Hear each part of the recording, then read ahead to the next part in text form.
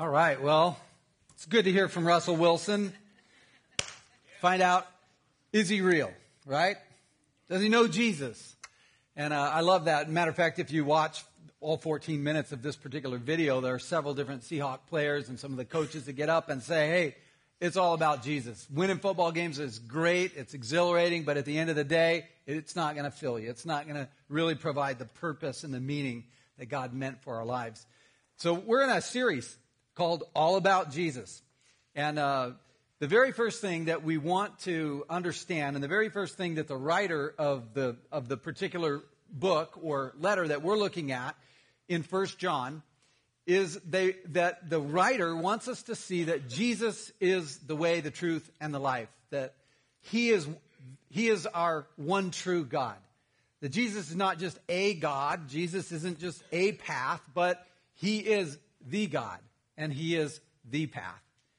I love that about Jesus, and I love that about last week. We talked, Pastor Nathan talked about that ladder, and about how so many religions around the world, so many of us, try to climb to God. We try to achieve kind of righteousness or goodness or moral correctness in order to reach God, and yet it all falls short without God coming to us. And that's what He did in the very person of Jesus Christ. Today we're going to pick up, though, in chapter 2 of the book of 1 John. And it's not actually a book. It's considered more of a letter. The Bible's made up of 66 books or letters, and 1 John is one of them. John, he walked with Jesus. John was one of the disciples that was called. He became an apostle, a sent out one later.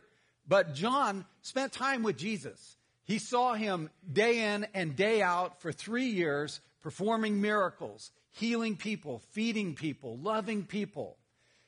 John was there when the very first communion happened, during that Last Supper before the crucifixion of Christ. Today we're going to celebrate communion. John was there at the crucifixion when Jesus hung on the cross. And you'll remember when Jesus was hanging there and He looked at John and he asked him to care for his mother.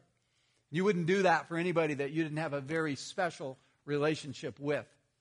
And so John also was one of the first to make it to the tomb. You'll remember he outran his ministry partner, and he was one of the very first to see the risen Christ at the tomb. John had this passion and this heart that people, everybody, would know him like John knew Jesus. And so here he is. He's in Ephesus. He's writing this letter. He's writing it to a church that's relatively new, made up of a lot of first-generation Christians. And John, his heart is kind of bleeding for them because he knows he's older. He's probably 90 years old. He's going to pass away at some point. And he sees some problems in this church. And he's writing to them, and he's caring about them. And he's wanting them to really know what it means to be a Christ follower, what it means to be a Christian. Grandpa Pastor John, 90 years old, writes to this younger church in Ephesus, which was at the time the capital of Asia Minor. And it was known for its pagan worship. There was this huge temple of Artemis or Diana in which people would come from all over and they would worship this pagan god. And it was there. As a matter of fact, that particular temple was so big and so well known, it was considered one of the 7 wonders of the ancient world. And so there were teachers that were coming out of these kind of false religions, saying that they were now Christians, and they were wanting to teach and lead and tell other people how to live their lives. And it was in this culture and in this context that John writes this particular letter. And he wants people to get grounded in their faith, and he wants people to recognize what a false teacher would look like and what a true teacher would look like. He wants people to look into their own heart, to say, what does it mean to truly be a Christian? What does it mean to just profess that you're a Christian? In our world today, we have over 2 billion people who say that they're Christians. But are 2 billion people actually Christians? Does it mean more to be a Christian than just believe the right stuff, ascribe to the right theology? You see, theology is very important. Matter of fact, it's one of the very first things that it probably would mean to be a Christian is to understand the right things about Jesus, that He's God, that he's God, and that he forgives sin, and that he's the way to understand and experience eternal life with God forever and ever. And that's this theological check. And matter of fact, John, in his very first chapter, he unfolds that a bit to us. And he says, hey, you got to believe the right stuff about who Jesus actually is. We can't earn our way into a relationship with God. He's come to you. He's come to me. But he's God, and he forgives sin, and he opens up the door into an eternal relationship with our Heavenly Father. And we've got to be crystal clear on that. Do you believe that about Jesus Christ? Because that's where it starts to be a Christian. But that's not where it ends. Today in chapter 2, if you have a Bible, you can open it with me to 1 John chapter 2. And what we're going to see is that John expounds a little bit further on what it means to actually be a Christian. My dear children, I write this to you so that you will not sin. But if anyone does sin, we have one who speaks to the Father in our defense, Jesus Christ, the righteous one. He is the atoning sacrifice for our sins, and not only for ours, but also for the whole world. That is good news. That is relieving. To know I don't have to be perfect. To know that I will make mistakes. To know that there's an advocate. There is one who defends me. There's one who loves me. There's one who covers me with his own blood, and that's Jesus Christ. He is the one who is the propitiation for our sins. He's the one that removes our sin from us as far as the east is from the west. That's Jesus Christ, the forgiver of sins. Jesus, who is God. See, there's only one who can forgive sins, and that's God. No man can forgive my sins because every person is a sinner. Only a sinless person, only God himself is able to forgive any of our sins. And that's who Jesus is. And that's what got him crucified, is when he was being interrogated and they asked him, are you saying that you're God? And he said, it's as you say. And because of it, they shouted, crucify him. You see, that's why he went to the cross, because he's God and he forgives sin. But believing is one thing.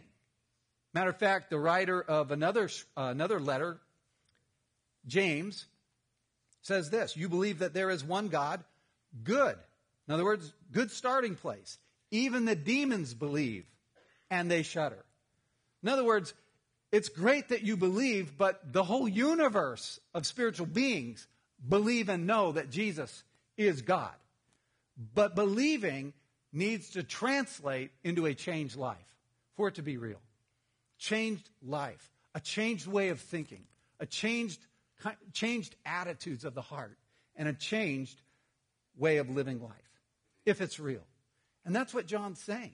He's stepping into this kind of mixed religious culture where now Christianity has become a part of it, and people are getting confused, and there's streams of various ideas, and there's false teachers that are rising up and kind of self-proclaiming. And in 1 John chapter 2, verse 3, he says this: we know that we have come to know him. Just pause there. We know. You can know that you've come to know him. You don't have to guess. You don't have to hope. You don't have to live in fear and wonder, will I one day make it to heaven? Do I have to be good enough? Do I have to do this? Do I have to do that? We can know that we know him if we obey his commands. The man who says, I know him, but does not do what he commands is a liar, and the truth is not in him. But if anybody obeys his word, God's love is truly made complete in him. This is how we know we are in him. Whoever claims to live in him must walk as Jesus did. See, the real proof of knowing Jesus translates into a changed way of living life, a new life, a new kind of attitude that's adopted. Once we know Jesus is the way, the truth, and the life, once we know he is God, he's the forgiver of my sins, how should that change the way I live my life? That's what John's addressing. And it ought to change the way I live my life in that I now want to obey God. So let me ask you a question. Do you hate sin? Do you hate it? God hates sin. And if we belong to God, we will also hate sin. Let me give you an example. I used to be a chronic liar. I was a lot of things, but that was one of them. And I would lie to just cover my own butt. I would lie to make sales. I would lie to convince others I was right. I always wanted to be seen in a good light. And so I would often kind of turn and twist things a little bit in order for that to come out in my favor. Normally, I'm not talking about huge Mongo lies. Normally not that. Normally a lot of little things. A lot of little things. And I looked at it as just good communication skills, you know? I could get people to do what I wanted them to do. I could get them to like me. I could make more money. It never really bothered me all that much. I kind of felt like when I lied, I was like Marshawn Lynch, you know, dodging tackles. And whenever I would break through the line and get my way and get away scot-free, I would just feel like, man, I won. It's a victory. Look at me bob and weave. You know, I saw it more like a strength than a weakness. And when I became a Christian, though, something changed. All of a sudden, I wasn't that happy anymore about lying. Matter of fact, I was disgusted with myself. And when I started to lie, I would get caught in those lies. I was losing skills. I didn't understand it because God was on me. And lying was no longer something I saw as a virtue. Matter of fact, when I would read the Bible, it always would seem to land on passages like Proverbs 12 that said, the Lord hates liars, but is pleased with those who keep their word. And I would run across it and I go, oh man, yeah, Lord, take this away from me. I hate this about me. And I remember it didn't go away overnight. It took months of thinking and praying about it and kind of being disgusted with it. And I remember I would keep falling into these little things, these little conversations, and it would come out so quick, and I would leave, and I go, oh, it wasn't fully 100% right.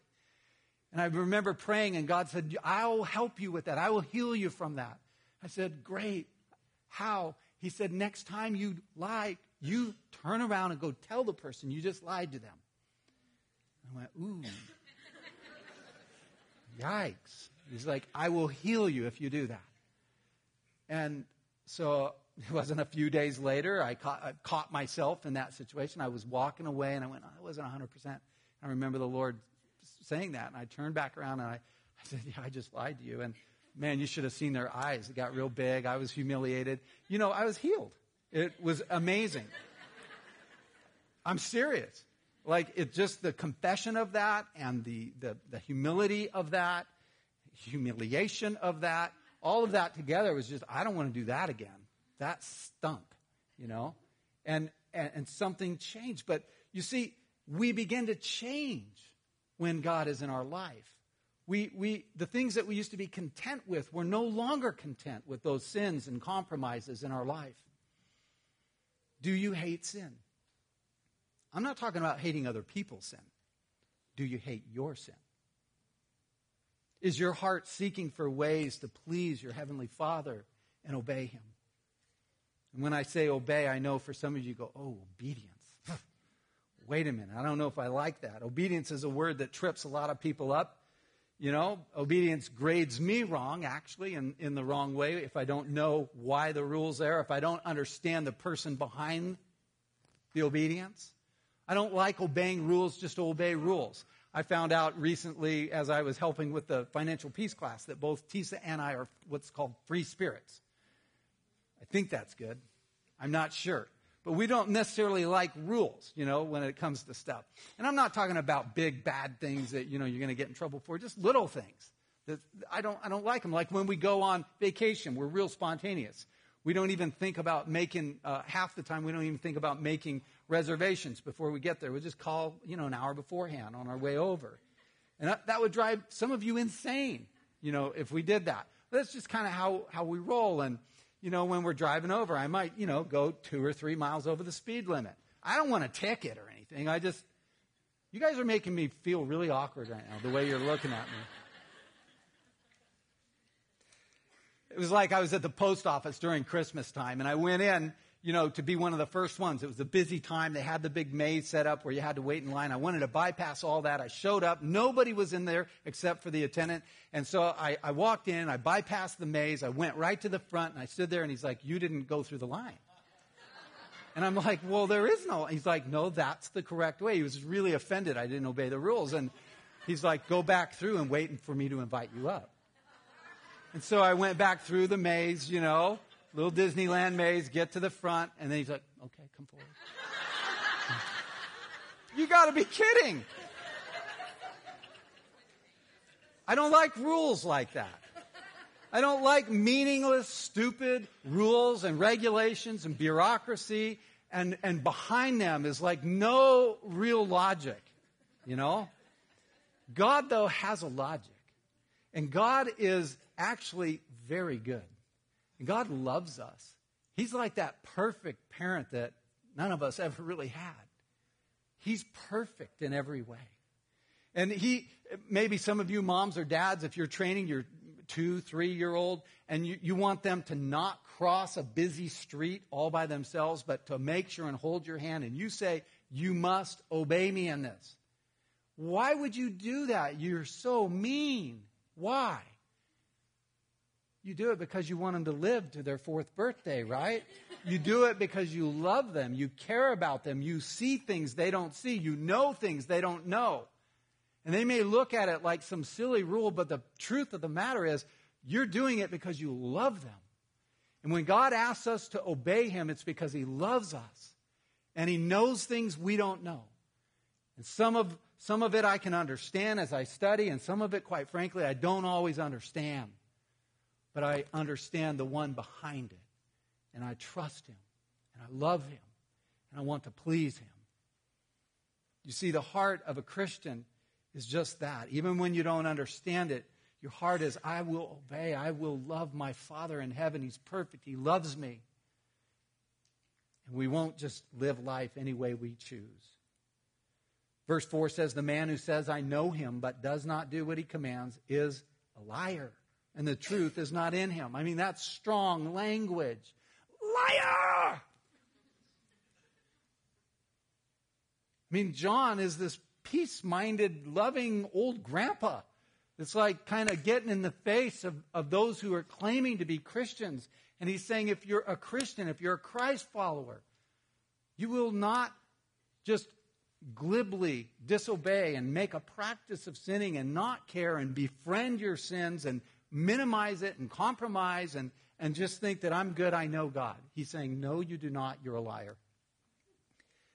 I'm just saying what it says, okay? For a belief and a conversion to be real, it will show up in how we live our lives. It will show up in a changed heart. It will change the way we look at life. Once I know Jesus as the one true God, I will grow in this desire to obey God, love him back. Second thing John writes in chapter 2 in his letter is, once that I become a follower of Christ, I believe he is the one true God. And I say, now that I'm a Christ follower, then my life will change in that I will start to love other people in a way that I did not previously. I will begin to love others and not the values of this world. Anyone, it says in verse 9, who claims to be in the light but hates his brother is still in the darkness. Whoever loves his brother lives in the light, and there is nothing in him to make him stumble. See, Christians cannot, will not live their lives with hate in their hearts. Cannot happen. It says if you do, you're living in darkness. You're not living in light. We cannot harbor hatred, especially towards fellow Christians. And you know who will hurt you the most in this life? Christians. You know why? Because our expectations are way higher. Way higher. And so when you get let down, you get let down a lot further. It's that Christian spouse that cheats on you. It's that Christian business partner who doesn't keep their word. It's that child or that friend or that pastor that disappoints you, hurts you, and lets you down in some deep way. Hate is not just the absence of love. It's also the secret desire that something bad happened to them. You know you have it when you're around the person and you feel the bitterness kind of rising in your heart, and anger resurrects and hate is crouching at the door. So may I ask you, who do you hate? Who do you hate? Verse 11 says, whoever hates his brother is in the darkness and walks around in the darkness. He does not know where he's going because the darkness has blinded him. Hate blinds you. Hate darkens your heart. It makes it where you stumble. You don't know the right way to go, and you will be led astray. Loving your brother does not mean that you won't get hurt. Loving doesn't mean you won't be disappointed and let down. It doesn't mean that they won't annoy the fire out of you. Because some people annoy the fire out of me. Even some in my own family at times. And living without hate doesn't mean you trust people when they've violated your trust. A Christian loves others, and especially their fellow brothers and sisters in the faith. Loving others. Yes, even people who are different than you, who think different, look different, have different skin color, come from different culture, who have a different sexual orientation. Christians love people because they are made in the image of God. And because God loved us first. So now we love others. Because God forgave me such great level, at such a great and deep level in my own life. It's my desire, my responsibility to love others now and to forgive. Does it mean that's easy? No.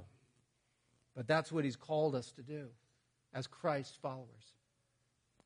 But not to love the world. In verse 15 it says, John said, do not love the world or anything in the world. If anyone loves the world, the love of the Father is not in him. For everything in the world, the cravings of sinful man, the lust of his eyes, and the boasting of what he has and has done, comes not from the Father, but from this world. The world and its desires pass away, but the man who does the will of God lives forever. The world in this context is not talking about the planet. He's talking about these me-centered values that the world espouses. We see it coming out of Hollywood. We see it on our TVs. We see it through the internet. We see it. We read it. We take it in. It's in our culture. The life's about me. And that what I see, if I want it and I lust after it, then it's mine. I ought to go get it. And so people end up in bondages and in addictions and in all kinds of problems because of this. The world just leaves that part out. And we struggle and we self-posture, looking to always come across as important and educated and accomplished and wanting others to respect us and like us and lift us up. And he's saying, don't love this world. It's passing away. Love God and love other people. That's what it means to be a Christ follower. And then the last thing he says is this. Once you know Christ, once you have the right theology, the right beliefs, you've embraced him, you say, he's my God, and he's the one I look to for forgiveness of sin, and he's the pathway into a relationship with my Father eternally. Then what? Abide in his word. Abide in the truth and the light of his word. 1 John 2, verse 24 says, see that what you have heard from the beginning remains in you. See to it that what you've heard, what you've experienced in Jesus stays in you, remains in you. You remain in him. And if it does, you will remain in the Son and in the Father. And this is what he promised us, even eternal life.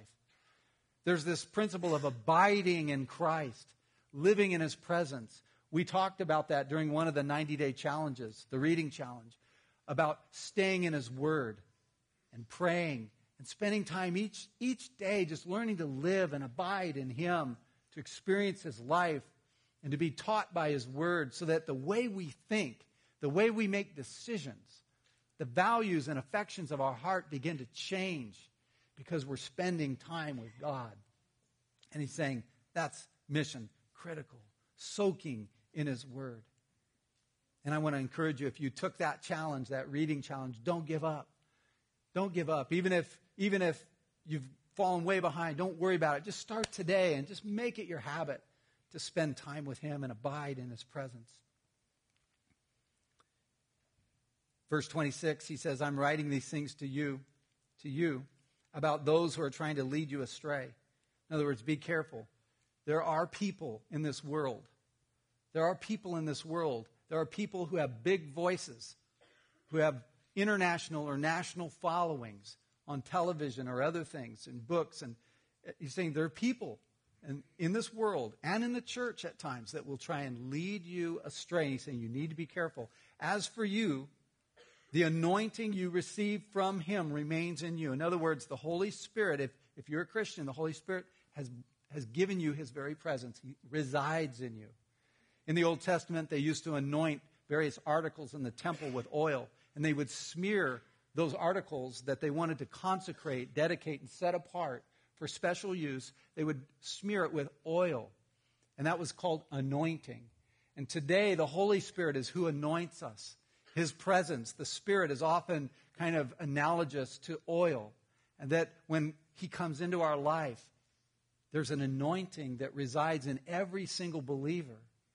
And he says, you've received this anointing. It's in you. You don't need anyone to teach you. But as his anointing teaches you about all things, and as that anointing is real, not counterfeit, just as it has taught you, remain in him. So empowering. What God wants you to know is you can hear from him. You don't have to have a prophet, a priest, a pastor, a rabbi, an imam. You don't need any of that in order to hear from God. You go to God in faith with his word, and you listen, and he will speak to you.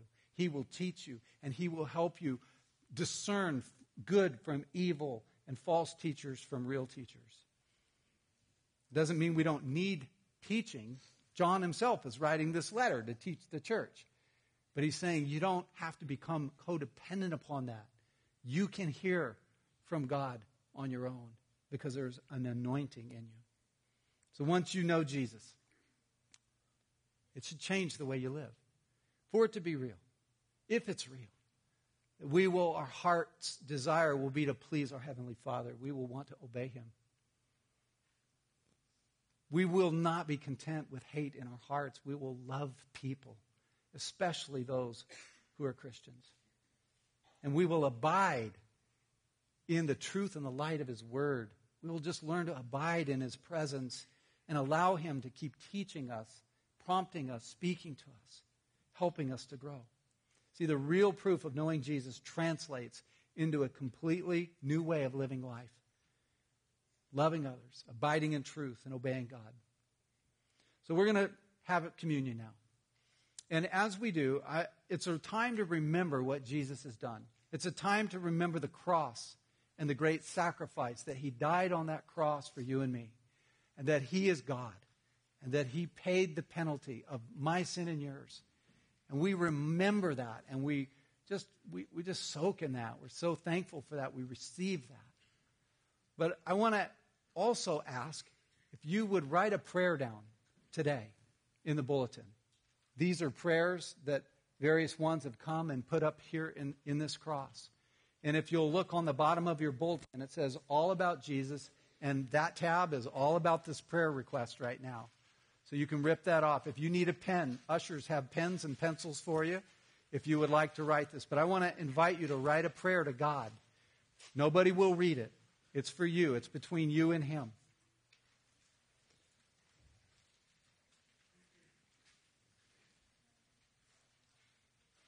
And I want to invite all of us to get honest with God.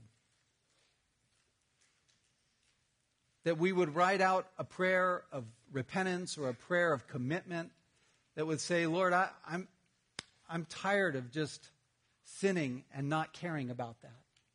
Lord, I want to hate sin and I want to change. Or maybe it has to do with just an understanding that he's a good God. And that you want to understand the heart that goes behind a change of lifestyle. Or possibly it's that you have hate in your heart towards somebody and you know it. This is a day you can let go of that. You can forgive them and you can let them free from your grip. That isn't hurting them probably anyways, it's hurting you. You can let them go today. Or maybe it's just that hunger and desire to abide in the presence of God, or one of those 90-day challenges that you said you were going to do, but you haven't even started it. And it's just, Lord, I want to take you serious. I want to come back to you today.